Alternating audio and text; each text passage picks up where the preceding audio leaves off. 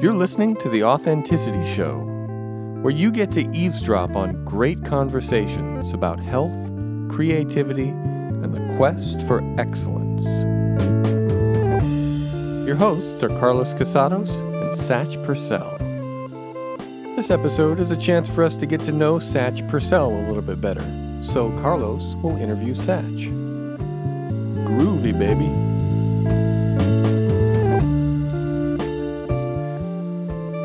Satch Purcell. Yes, Mr. Carlos. Satya.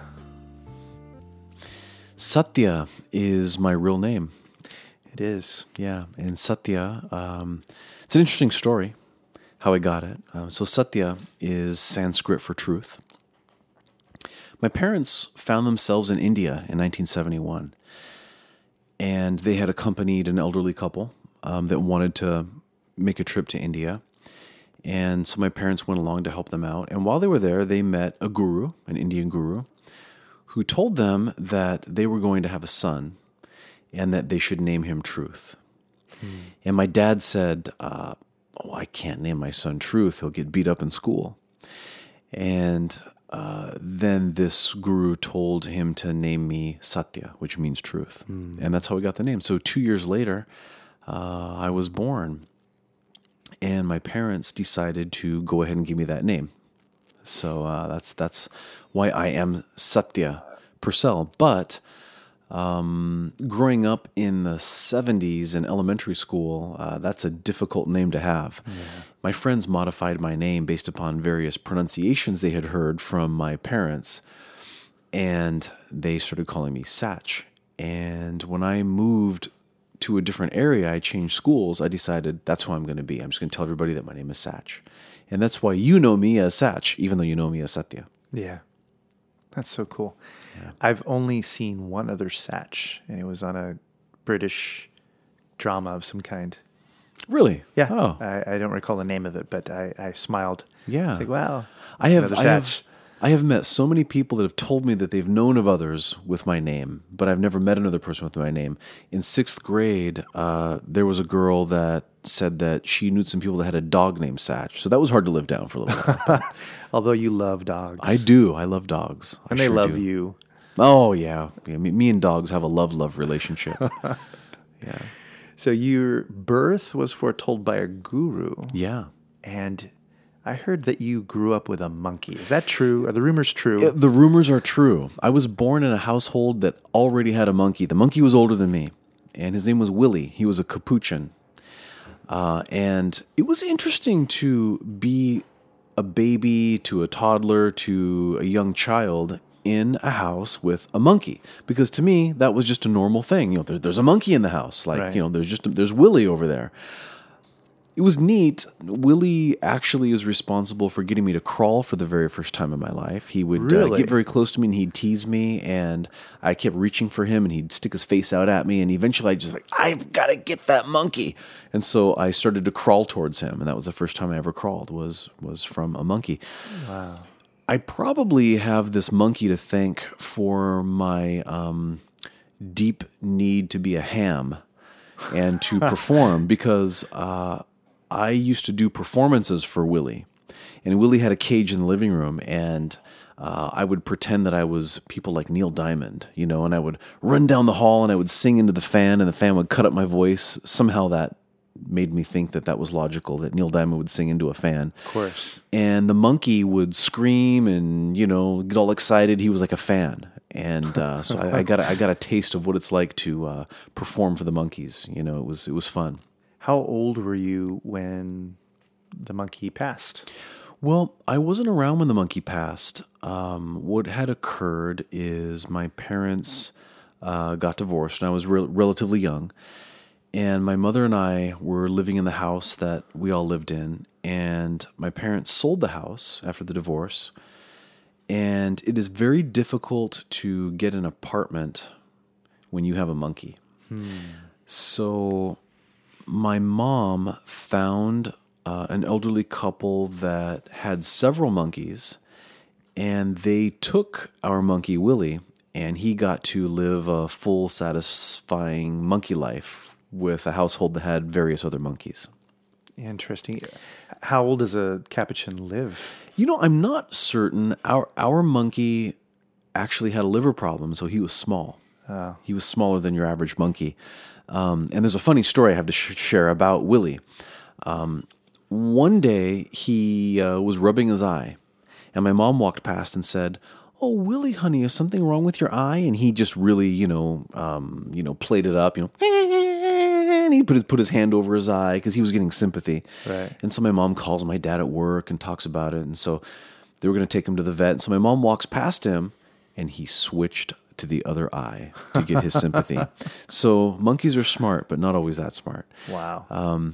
But Willie did have a liver problem, and so he was small, and so I would assume that maybe had an impact on his life. But he influenced me. Did Willie like to hit the bottle? Is that why? He probably did. Yeah. Well, he did like to sink his teeth into plastic bottles. He would sneak out of his cage when nobody was home. He'd find all these clever ways to get out of his cage, and he would go straight to the kitchen, open up all the cupboards, empty all the bags he could empty. It's like a scene out of a movie. Wow. He would pick up every plastic bottle. He loved the feeling of his teeth sinking into a plastic bottle. And who he'd doesn't? bite it several times, and he'd throw it on the ground. And we'd come home, and the kitchen would be a disaster. But you got to love your monkey. Wow. You grew up with a Hindu set of values around you, didn't you? I really did. What was that like?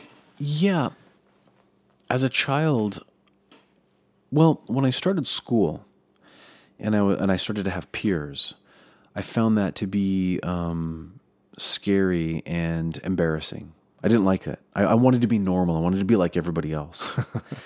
But my family wasn't normal.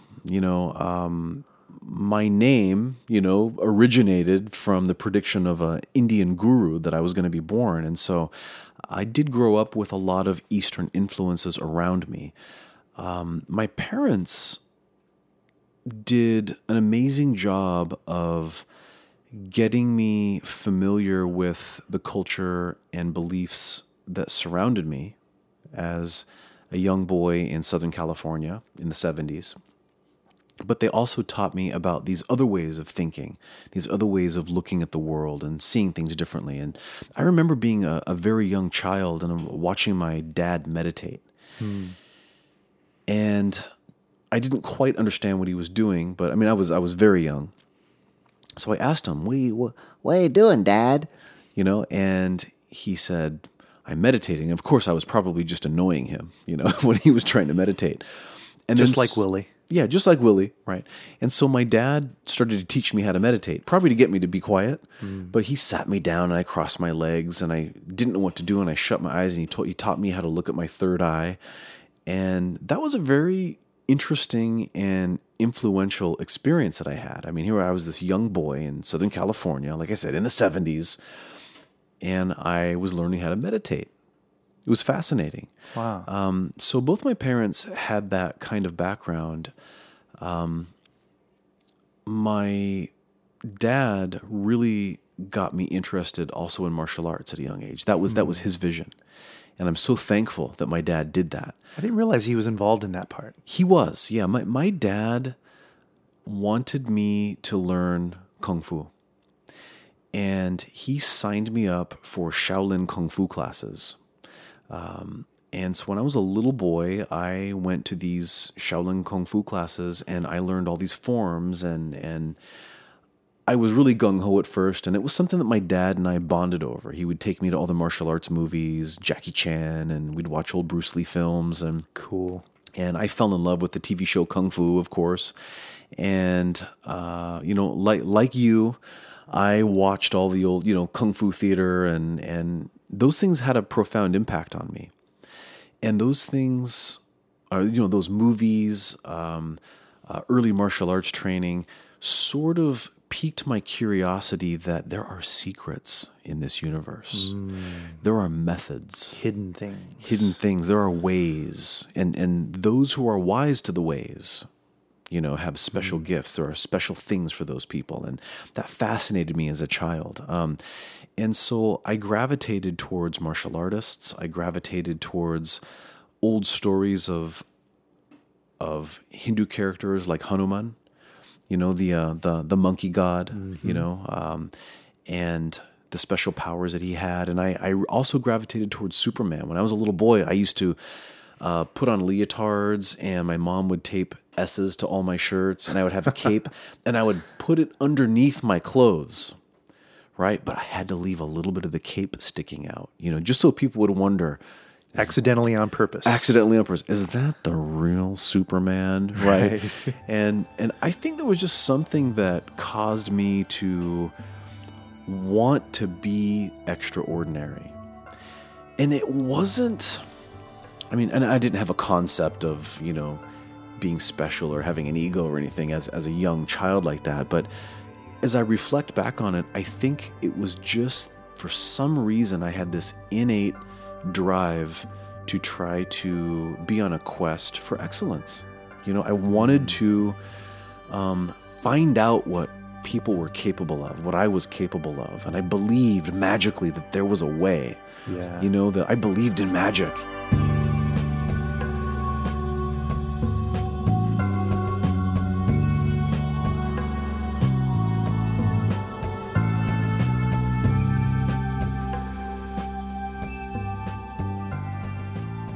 My dad got me started in meditation. My dad got me involved in martial arts, very practical things.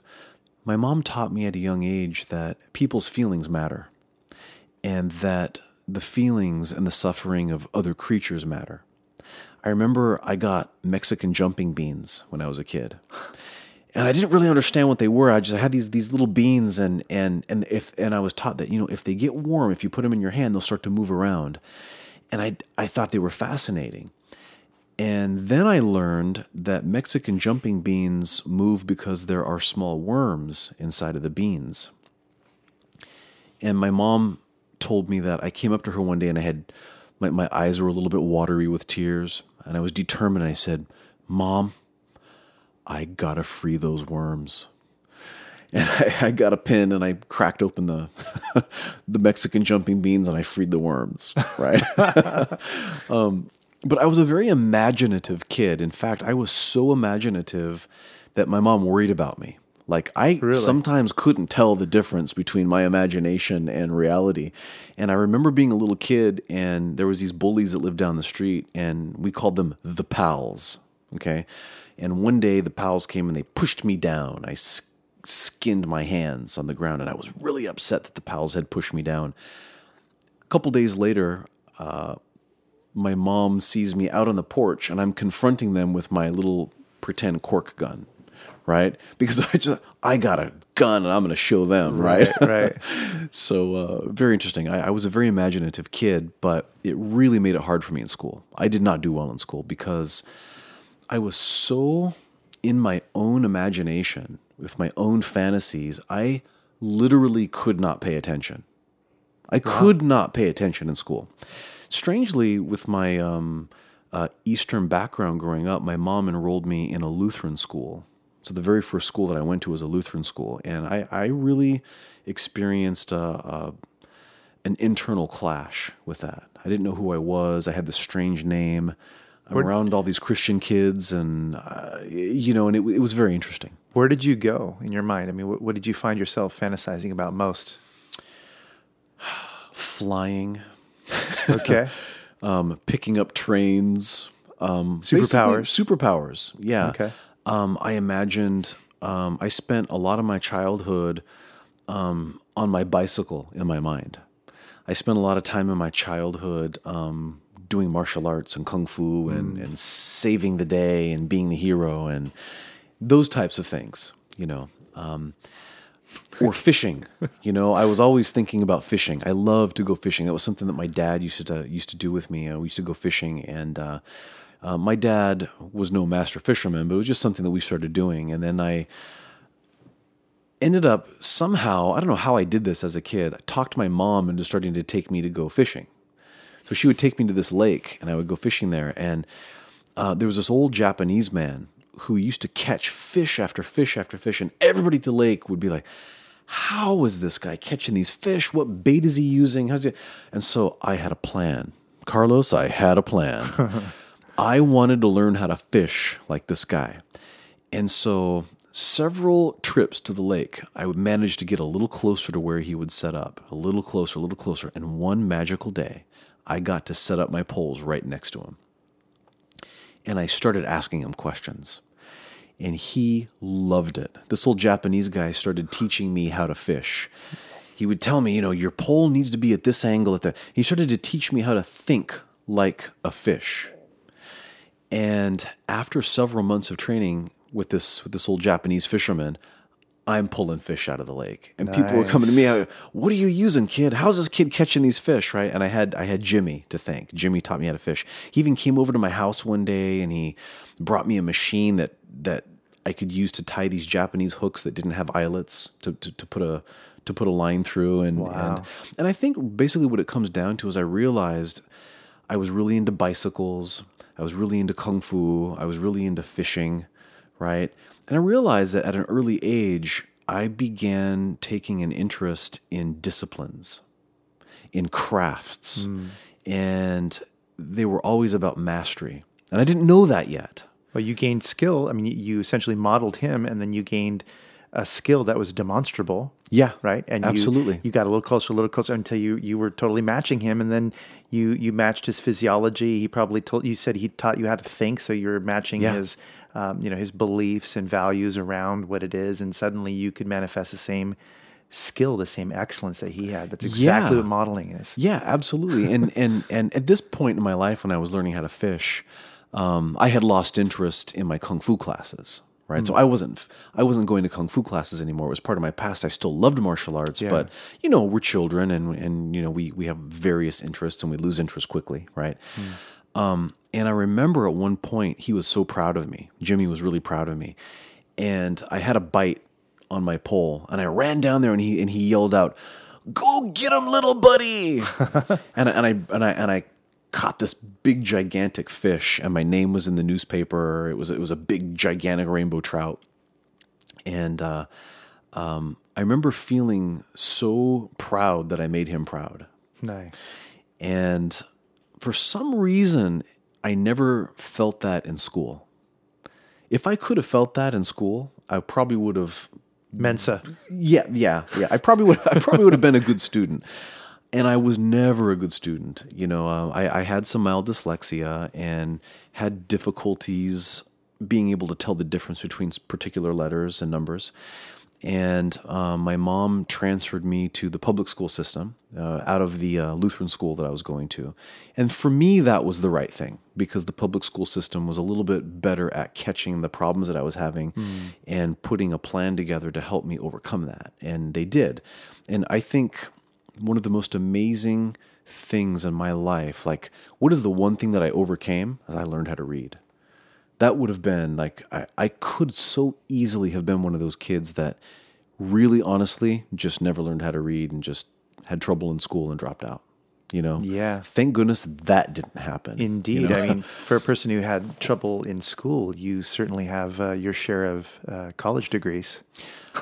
Yeah.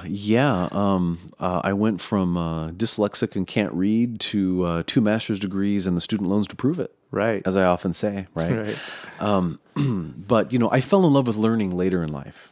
I didn't realize when I was young that I did love to learn, but I love to learn martial arts, and I love to learn how to fish, and I love to learn how to ride a bicycle, and those types of things. Skills. Skills. As Napoleon Dynamite would say. Absolutely. Yeah. It's all about the skills. Right. A little later in my life, I really got into bicycle riding. And so I got into something that's called, or used to be called, bicycle freestyle. And today people would think of it as the X Games, right? So I used to be involved in the precursor to the X Games, which was bicycle flatland. And so I did bike stunts, on the ground. And again, I got into that in junior high school. And again, that was important to me. That was something I learned. That was a new craft for me to master. But it certainly wasn't school. And I spent all my time thinking about my bike and mastering these tricks, but never school. It was almost like school had to wait. Somebody hit the pause button on school for me.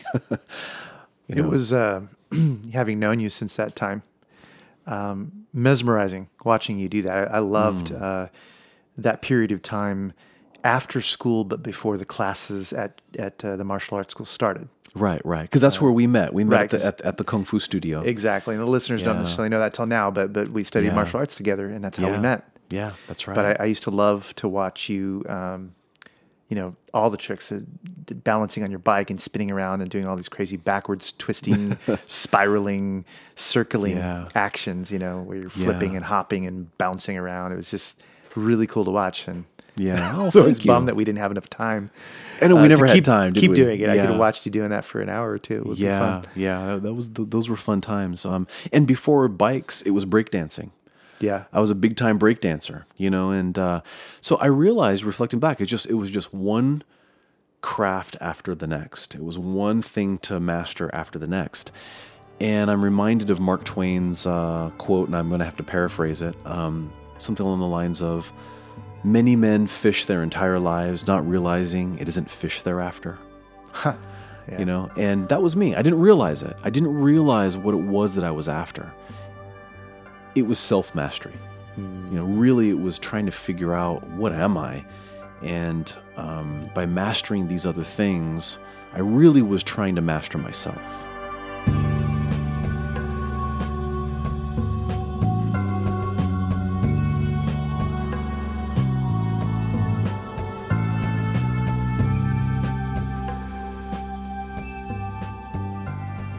You come across as a very masterful person because of, I think, some of the things that you've had to deal with in life have been, I think, the kinds of things that masters have had to deal with. Just heavy, difficult things that you've had to get through, and you do that. I don't want to get so heavy, but at the same time, I think it would be nice to hear a little bit about how you've worked through some of those things, because that's encouraging to people. Yeah, and absolutely. I love hearing about it. Okay. So tell me a little bit about your mother. I know she struggled a little bit with some mental illness. Sure. And like, if you wouldn't mind talking about that a little bit. Yeah. No trouble at all. My mother, bless her heart, wonderful person in my life, amazing person, an inspiring person. She was completely incapacitated by obsessive compulsive disorder. And she's passed on. My mother's passed away. She died in 2003. And for people that don't have a feeling for what real obsessive compulsive disorder is, it's become a popular thing to talk about how, I'm so OCD. I'm so, hear that a lot. Clinical obsessive compulsive disorder is totally incapacitating. It can get to that point. They're always very intelligent people. They're always very, very smart, very, very capable people. But what's the key for OCD is that it is an anxiety disorder. And when somebody has an anxiety disorder like OCD, they pretty much will do anything to prevent themselves from having a panic attack. Because when you have a panic attack, it feels like you're going to die. It feels like, oh my God, this is it. This is death approaching me. And people will do what they have to do to avoid it. In obsessive compulsive disorder, the brain, and we did not know this at the time, right? This is something that I learned about later in my studies. Obsessive compulsive disorder is a disease where there's a particular part of the brain that is involved in allowing you to feel like you have a sense of completion, that you've completed something and that it is okay now to move on to the next thing. That part of the brain sort of misfires, and it never gives the person a sense of completion, like there's always an open loop, right? And so if the person does not give in to the feeling, the compulsion that they need to do something, like, for example, hand washing. I've washed my hands and my hands are clean, and I know that my hands are clean because I'm a smart, intelligent person. My hands are clean, but my brain is telling me that I'm not finished, even though I know that I'm finished. But the problem is, if I don't go back and wash my hands again, I'm going to actually have a serious panic attack. And so that's why people with OCD continue to do what they do. I remember seeing a TV show where it was a documentary about obsessive compulsive disorder. There was a guy who even though he knew that he could not accidentally seal his daughter in an envelope, he had to open up all the envelopes when he was paying his bills just to make sure. Now, he knew his daughter could not be in an envelope, but the compulsion, the obsession to go and open the envelope to make sure was what he had to do to not have a panic attack.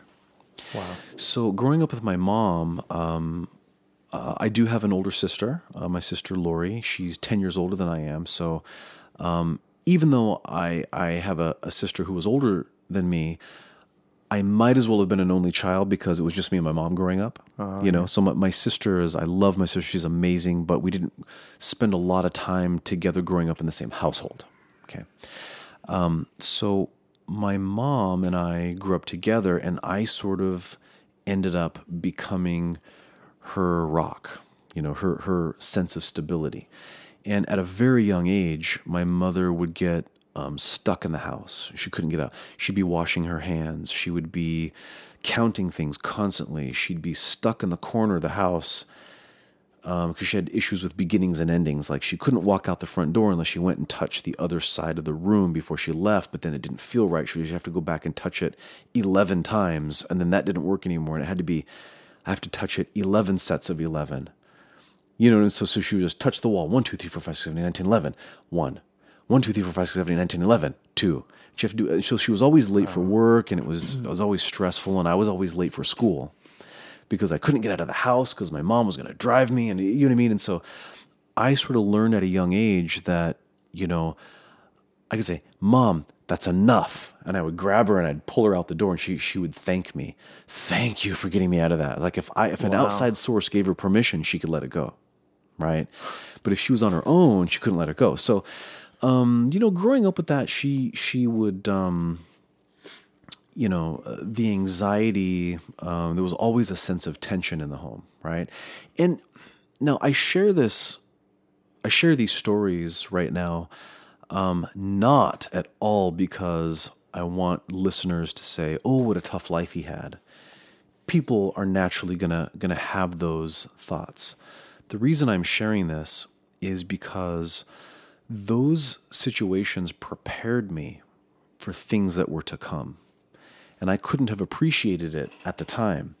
But the kind of work that I ended up getting into and the kind of insights I needed to have into people's minds and emotions and illnesses and things like that, and the ability to know that I could have an influence on people's physical health and mental health, really started with my mom's mental illness and learning that I could influence people.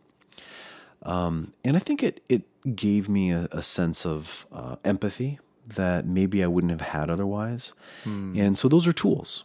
Those are tools that I think have helped me, and I'm thankful for those tools. I wouldn't go back and have a mentally ill mom. I would never, recommend that as a strategy. Yeah. Right. But we get things in life, and that's what we have to deal with. What about your father? My dad, one of the most powerful influences on my life, the man who taught me how to meditate, fell into having some very, very serious alcohol problems. Very, very serious. And I think one of the things that I learned about that with my dad is that I had to accept that people could simultaneously be fantastic and have lots of flaws at the same time. Right.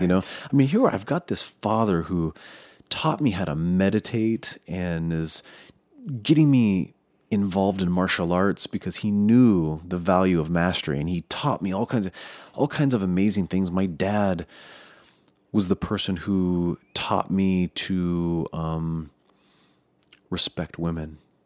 Nice. My dad was the person who taught me about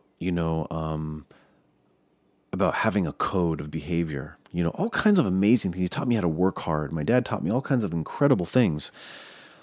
But he'd pick me up and he'd be completely drunk and we'd drive in the car. I remember one time my dad was looking on the road and he says, "Son, you don't do what I do." I said, "Well, what's that, Dad?"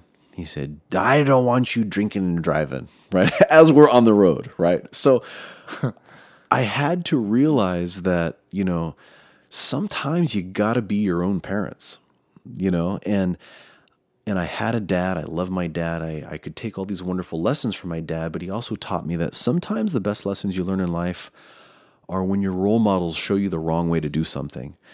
And maybe I was just fortunate that that's the angle that I chose at that young age. That, my dad is showing me the wrong way to do this. I won't be doing that. He could crash the car and kill us both right now. I was too young to drive. Might have been safer if I did drive, right? But he was simultaneously this incredible guy who had this awful disease, and he was very selfish about it, and put me in a lot of danger. Put my younger sister, I also have a younger sister who's about 10 years younger than me, and put her in tremendous danger. So I think I developed an understanding of people and ability to accept individuals for their flaws as well as their amazing traits. And I'm thankful for that in both my parents, because they were incredible and they were terribly flawed as well, it's something that I'd like to see a little more in the world. I would agree with that, especially, as I'm hearing you reflect upon that. I'm reflecting and thinking about all of the people who I've met who seem to use their upbringing as an excuse for their behavior, who point to their traumatic upbringing and their parents who were this way or that way, or, parents who are alcoholics, and, essentially ruin their lives, or at least that's the way they describe it. Their story is that's who they are, and that's where they came from, and therefore that's the way it is. Right. And that it just stops right there. Right. As opposed to creating peace. Out of the problem. Yeah, absolutely. And I think there's, and you and I are both aware of this, there's the sort of cliche version of that. Yeah. And then there's the real deep version of it where you really say, you know what, look, it's okay to love my mom and my dad in spite of their many difficulties and the things that they cause me to experience. You know what I mean? But there's love there, and that's real too. You know what I mean? And in relationships and in friendships that people have, really, you and I talk a lot about chunking up. That's something we talk about on this show, and that's something that I'm so thankful that you shared that concept with me, because I use it all the time now, right? Levels of abstraction. Yeah, I found that when people get caught up in the difficulties of their upbringings and how those difficulties have caused negative occurrences in their lives, I think they're chunking down too much. And you can always chunk up to the point where, but my dad, even though he put my life in danger, he never made me feel unloved. My dad always made sure that I knew how much he cared, and so did my mom. They couldn't get along. They couldn't get along for a car ride, right? But I loved both of them, and they both taught me valuable lessons. I remember one time I got a bug collecting kit for my birthday or Christmas or something, and I was at my grandmother's house, and I went out and I had this little pin, like a little piece of wood with a needle on it. And I found a roly-poly, like a sow bug roly-poly, and I stuck the needle through the roly-poly. Mm-hmm. And I was sitting on my grandmother's steps at her mobile home, and I was staring at this roly-poly bug on this needle, and it was alive, and its little legs were moving around. And I was just looking at it, and my dad came up behind me, and he said, "What are you doing?" I just kind of showed him what I had, because I thought it was okay because I got this bug collecting kit and it had a needle in it, and I guess that's what you're supposed to do, stab the bugs, right? My dad just so calmly said to me, that bug is suffering right now. And I just kind of listened to him. I looked at him. He said, he's feeling pain, and we don't want other things to suffer. We don't want to suffer. And we don't want other things to suffer. We need to kill the bug, but we need to do it very fast, so that we do it a favor, because it's suffering right now. And that was a very powerful lesson. And we killed the bug, and he didn't make me feel shameful about it. He didn't make me feel guilty or anything like that. He just taught me a lesson. We don't want other things to suffer, And somehow my parents did this amazing job of being a guru to me as I grew up. Yeah. They couldn't do it for themselves or with each other, but somehow they gave me that gift.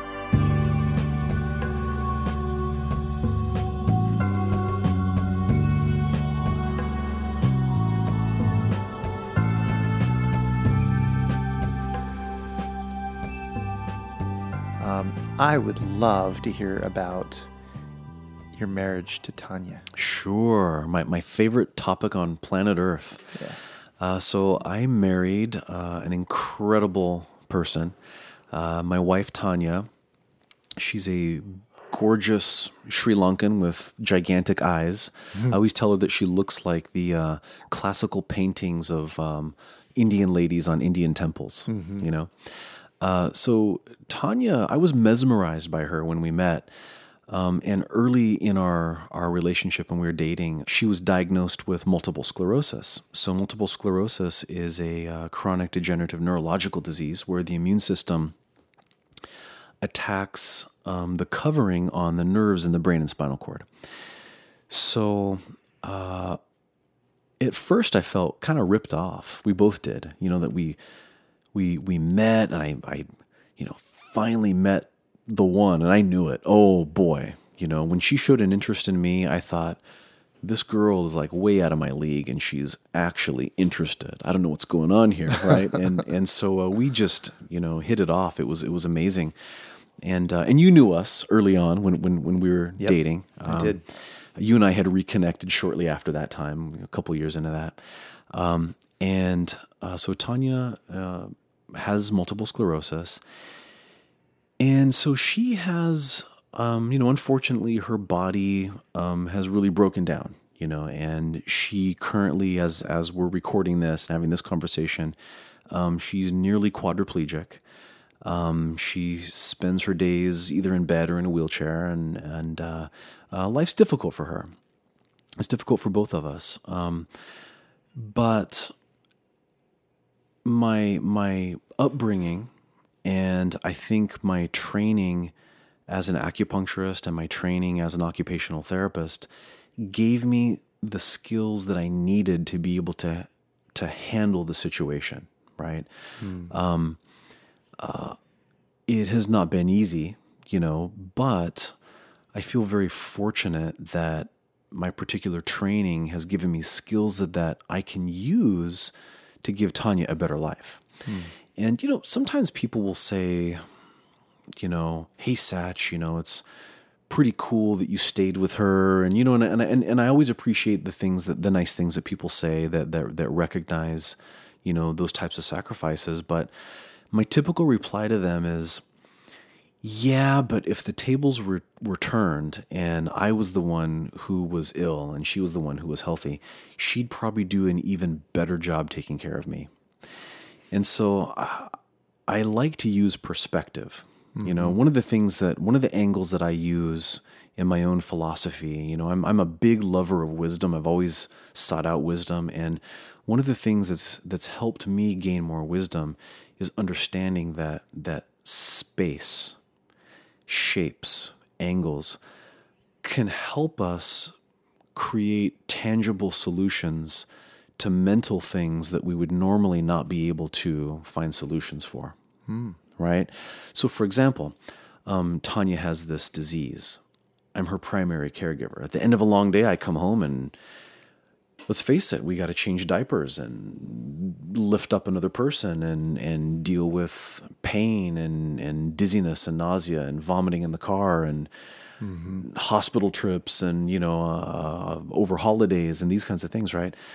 But when I say, yeah, but if the tables were turned, she would do a better job for me, that's a spatial solution to the problem. You see what I mean? Create space. I've used space, right? What did I do? This is not an equation that goes in one direction. This is not a north to south relationship. We can, in our minds, flip it. North and south just turned. What if I was the one? And then every time I have, a difficult moment or a difficult day, and I feel overwhelmed with, my energy is running low, I'm tired and I'm maybe having compassion fatigue. Compassion fatigue is something that caregivers have to deal with. All I have to do is flip the script and say, what if I was the one? She'd do so much better than me. Or what if I wasn't here? What if she had to face this problem by herself? And I take a moment and I imagine that, have a little negative fantasy, so to speak, to say, what if she was by herself and living in a nursing home someplace, not getting the kind of care that I could give her? And I become overwhelmed with compassion. I think, I cannot let that happen. Thank goodness she didn't have to come into this life and face that by herself, And so I always try to find ways to take something that is difficult or negative and take the energy in that, because to feel negative requires energy, right? If I'm going to feel sorry for myself, I have to spend energy feeling sorry for myself. That saps energy for sure. Yeah. If I'm feeling depressed, that's okay sometimes, but depression sucks energy like nobody's business, right? I sometimes get angry. Sometimes anger is the only way I can find enough energy to pick her up and put her on the toilet. I got to get a little angry to pick her up and put her on the toilet, right? But, ooh, look at that. There's power in anger. I'm going to use the anger to get the job done, and I'm going to do my best not to take it out on her. You see what I mean? So, So what I try to do is identify that there is energy in those emotions, and I can take that same battery pack and I can use that energy to charge a different emotion that's more pleasant, right? So if I feel tremendous compassion for what if she was alone, right? Then I can use that energy to get myself out of, oh, poor me, it's been a long day and I came home, I don't have the energy to do this, I'm tired, I'm overwhelmed. But wait a minute, there's a new source of energy to start to change that and not feel that way. You know what I mean? So, it's resourceful, Satch. Oh, thank you. Thank you. Yeah. And if there's one thing that I would like to share in our journeys together, you and I on this show is to talk about those things for people. I have the technical background to take care of people just from my actual professional training, which I'm thankful for. And then the personal experience of having tried these things out. And, I think it would be a lot of fun sometime to really get into that and share those strategies with people that could use them. Oh yeah, that's a great gift that you're sharing. I mean, all that experience and all that turning of difficulty into lessons, into resources, people can benefit from that. I've benefited from it. So I'm glad that we have this show, because it means that we get a chance to explore those things and hopefully share, some of all that wisdom. Yeah, absolutely. It's what's the point of having it if we can't share it with people? Yeah.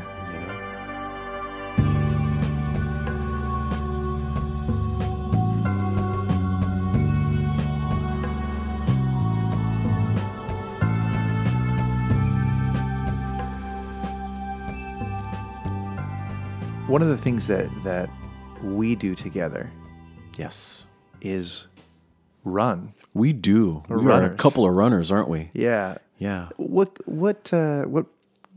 drew you into being a runner? To being a runner. And what specifically about it was? I hated running my whole life. I can relate hated to that. it. I never liked running. It was painful. It was boring. I hated running. And I have my wonderful wife, Tanya, to thank for me becoming a runner.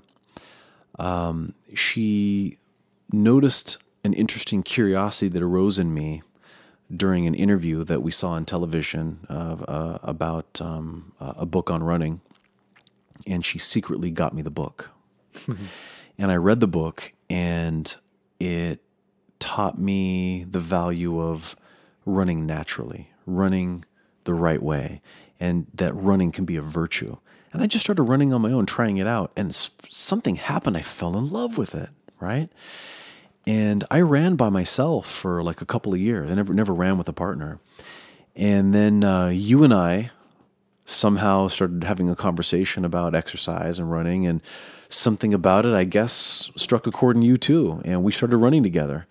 And I sort of think we've kind of built a tribe around running. A lot of our very close friends, we all run together, Yeah. and you told me once, we were out on a run and we run at night in the dark on trails, no flashlights. That's the way we roll. That's the way we roll. And I remember one day you said to me, yeah, this for us is church. Yep. I'm like, yeah, it is, our church is a night sky. Definitely.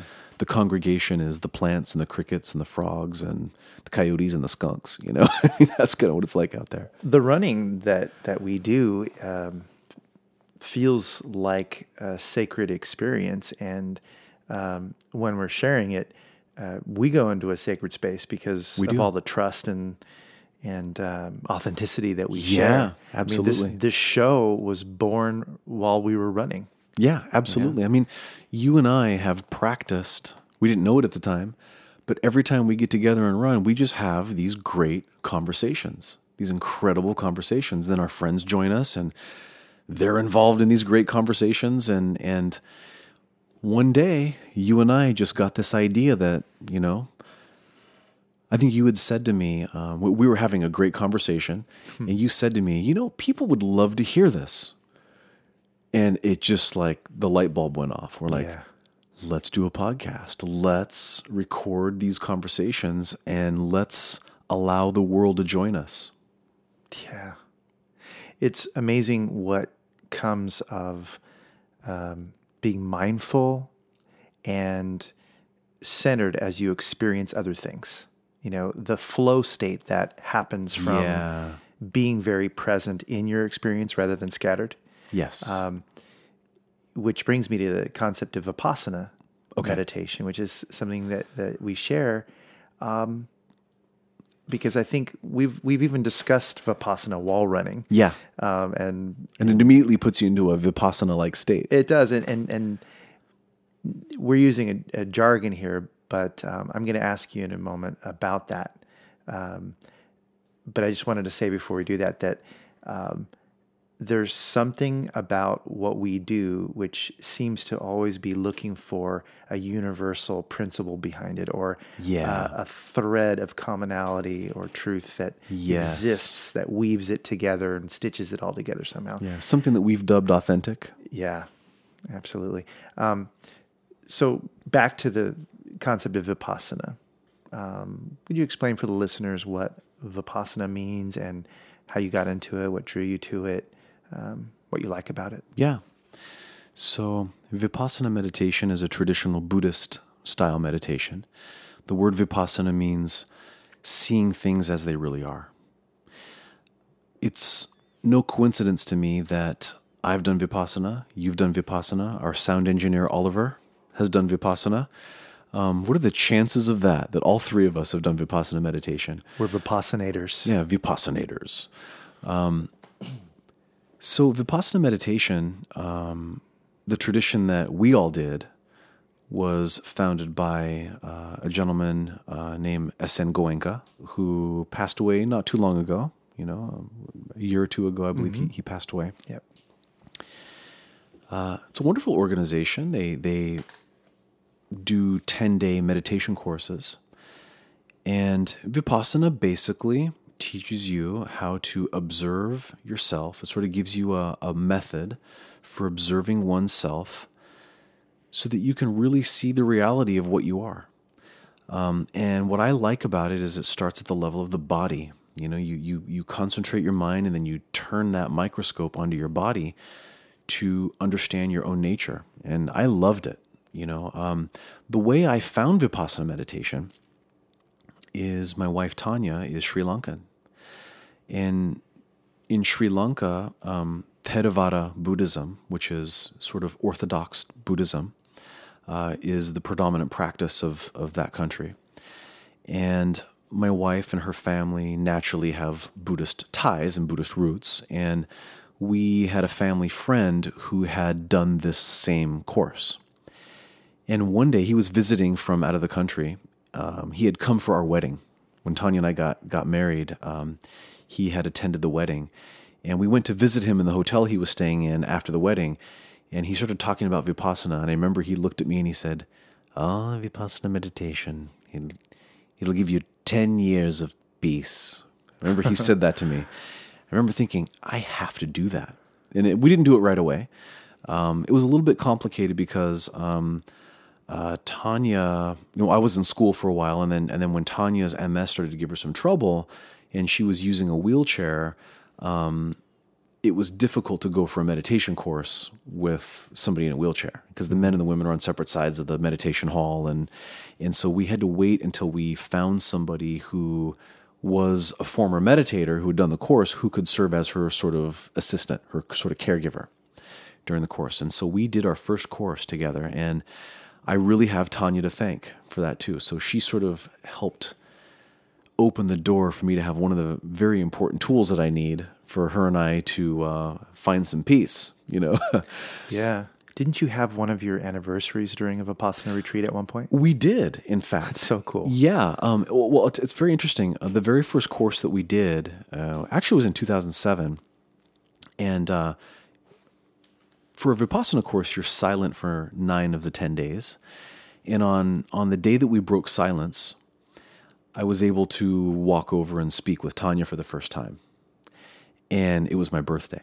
Oh, that's so cool. It was January 28th, and it was my birthday, and I walked up to her and we spoke to each other, and she said, "Happy birthday." I said, "This is the best birthday present I've ever had, to come out of Vipassana meditation and be in that amazing state."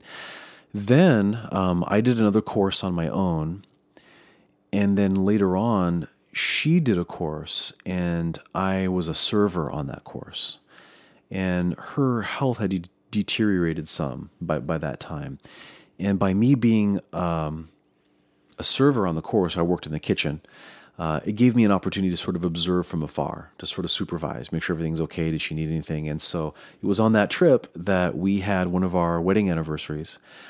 And I made her a special cup of chai, some delicious tea. And I had one of the ladies, because I couldn't go speak to her or anything. And one of the ladies had walked over there and set it in front of her table, and when Tanya saw the chai, she knew it was from that was my anniversary present to her. So we talked about that later when the course was over. So cute, yeah. So that was nice. Awesome. Yeah. You just being you and Tanya just being her, and knowing you guys has been a very heartwarming, beautiful experience for me ever since I saw you two together. The glow of love and deep resonance in my own heart and appreciation for how beautiful that is always has been such a great, inspiring, wonderful thing that very often brings tears to my eyes because it's just so awesome to be able to witness that. Thank you. Thank you. I love you guys. Oh gosh, we love you too. Yeah.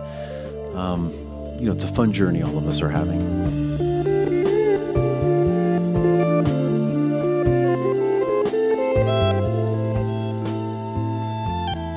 You've been listening to The Authenticity Show with your hosts, Carlos Casados and Satch Purcell. The show is produced by Oliver Altine. That's me. Our theme music is composed by Oliver Altine. That's me. Make sure to subscribe to our show on iTunes, Android Market, Stitcher Radio, wherever you get your podcasts. You can also find us on YouTube and Facebook, of course. Thank you for listening, and have an authentic day.